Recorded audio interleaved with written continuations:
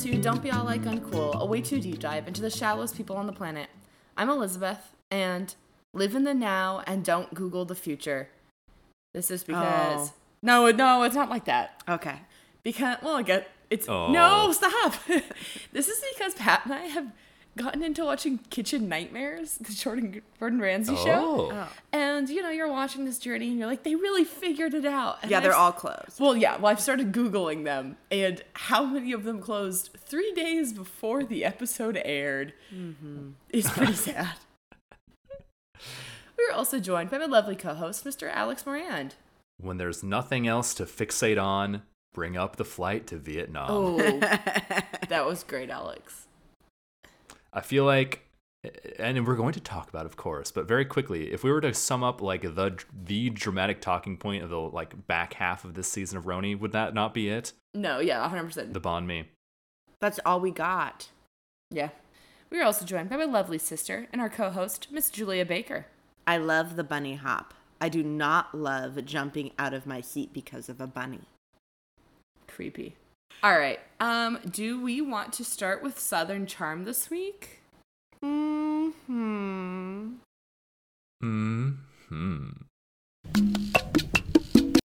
So, we had a sad episode of Southern Charm. Oh, yes. I'm so sorry for my... Sexy. I didn't know why Julie was doing the sad. Yeah. No, this was a big bummer. Yeah, it was really sad. Olivia's brother dies of...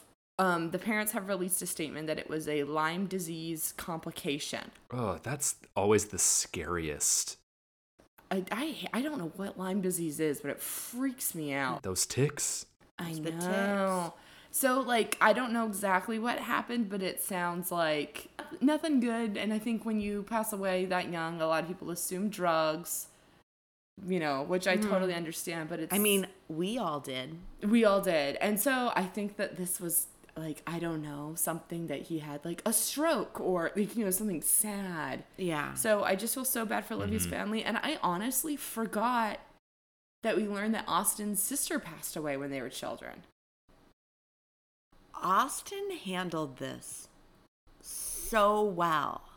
Do we agree? He wanted to be supportive because they do have now this huge thing in common. And she even acknowledged that.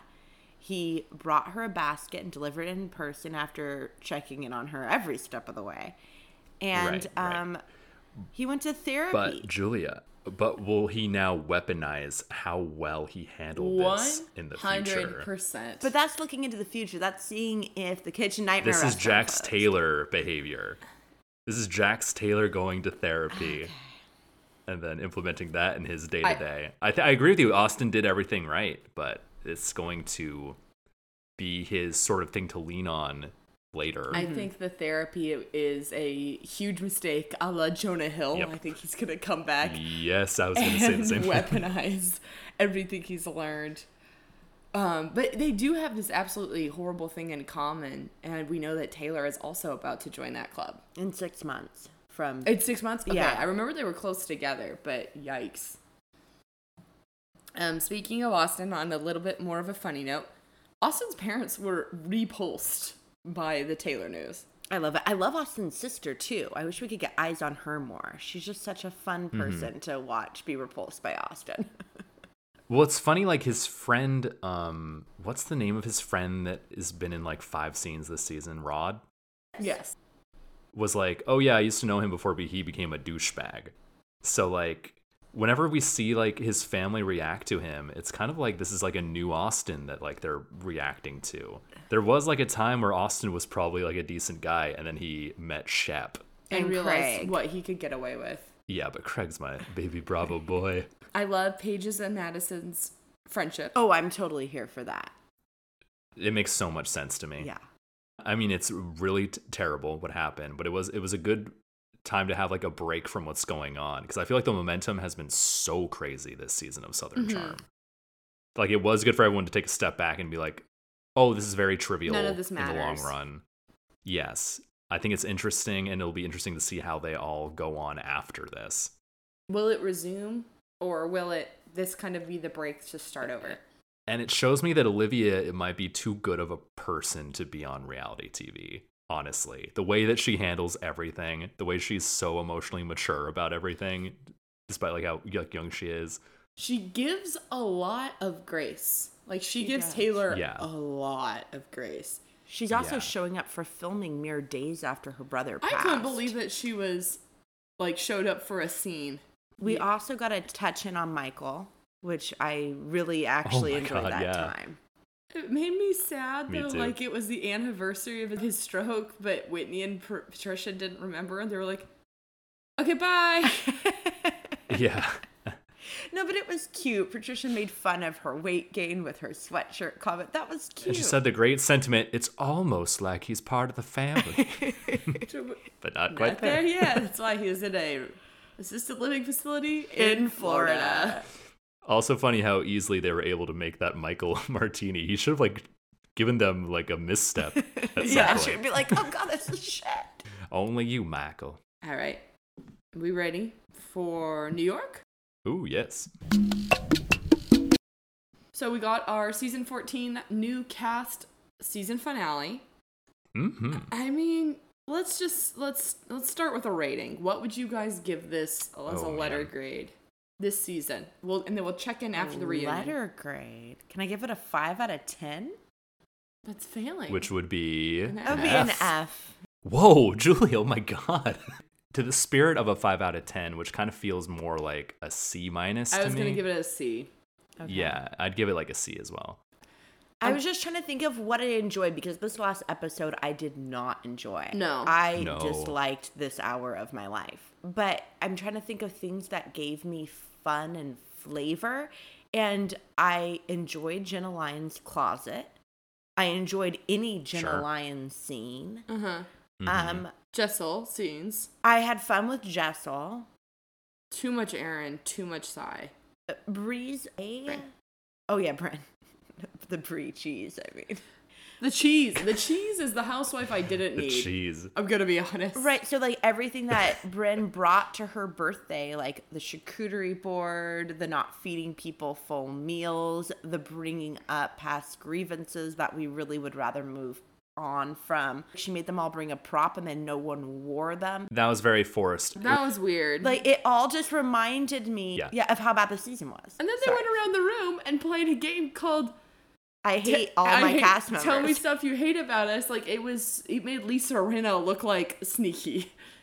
The way they staged that scene too was like they were like in a play where it was like they all kind of like the blocking was like all of them facing the cameras like in a line together having the conversation. Yeah. It was so forced. The only part of that party I liked is when all the housewives left and Bryn went into the other room where all of her actual friends were and started shimmying.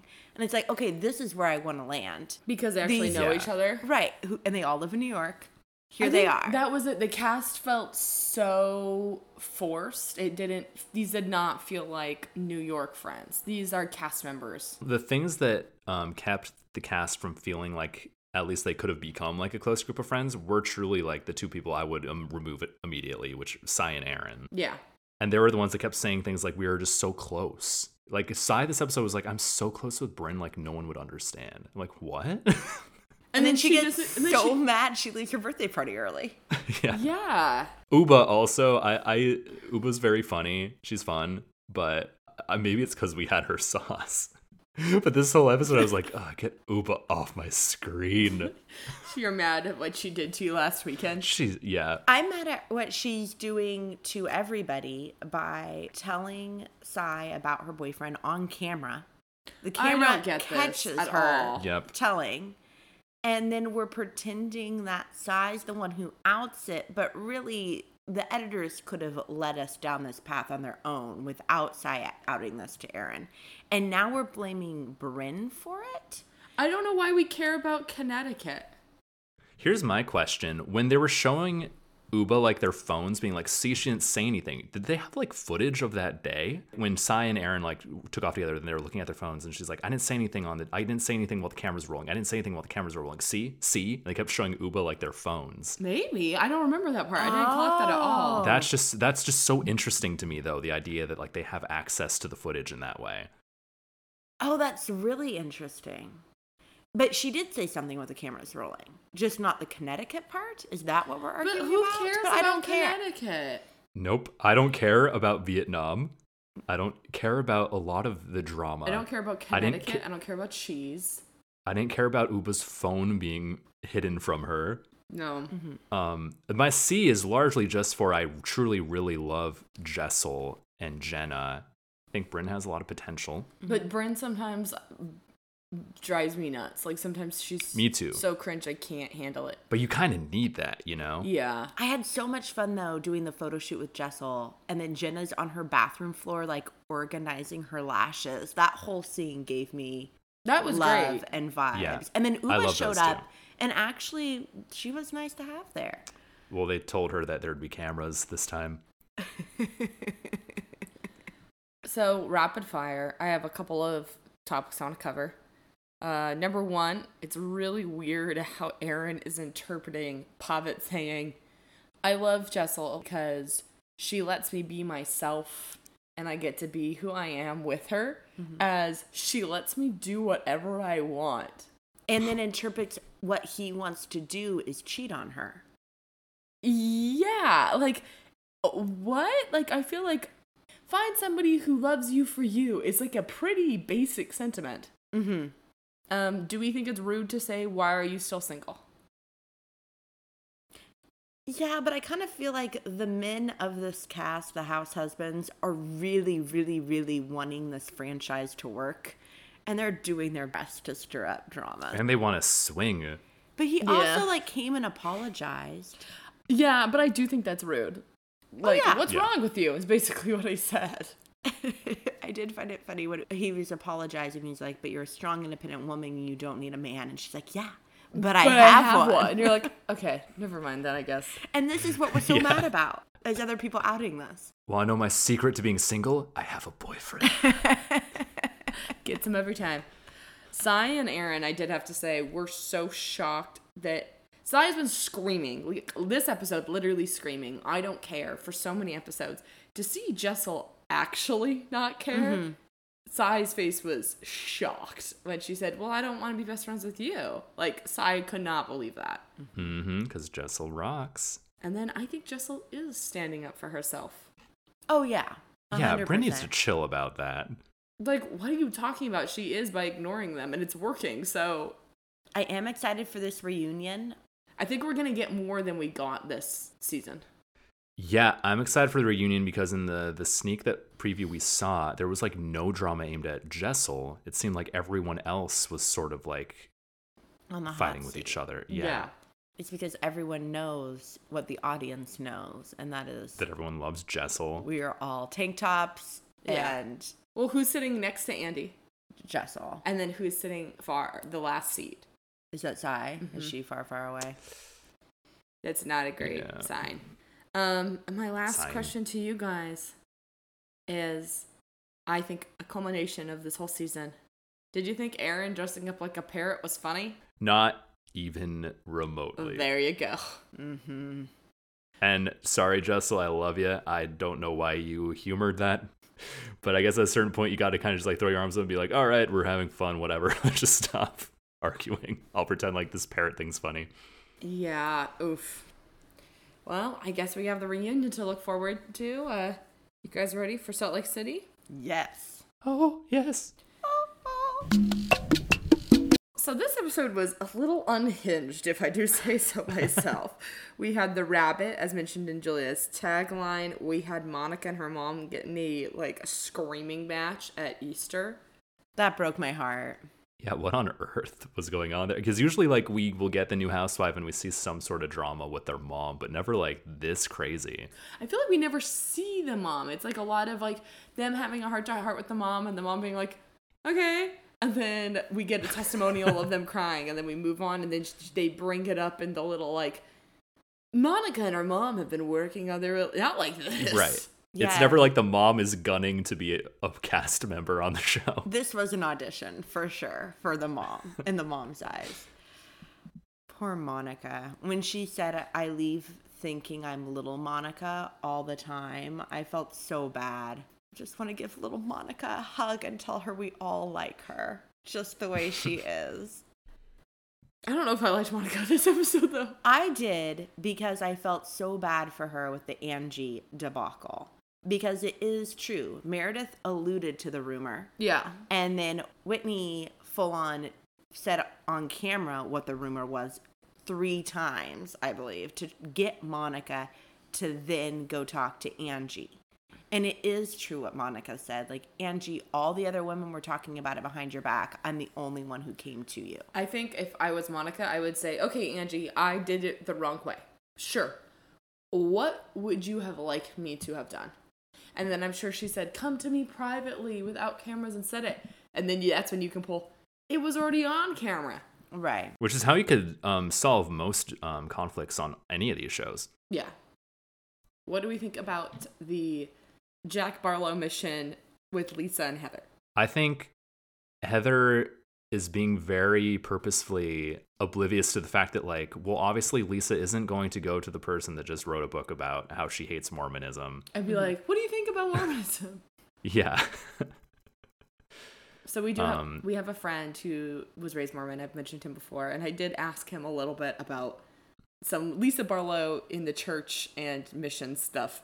And it sounds like there is no such thing as Mormon 2.0. Well, as we can tell. Duh. Yeah. And also that missions are absolutely brutal. So I don't think Jack's going to make it.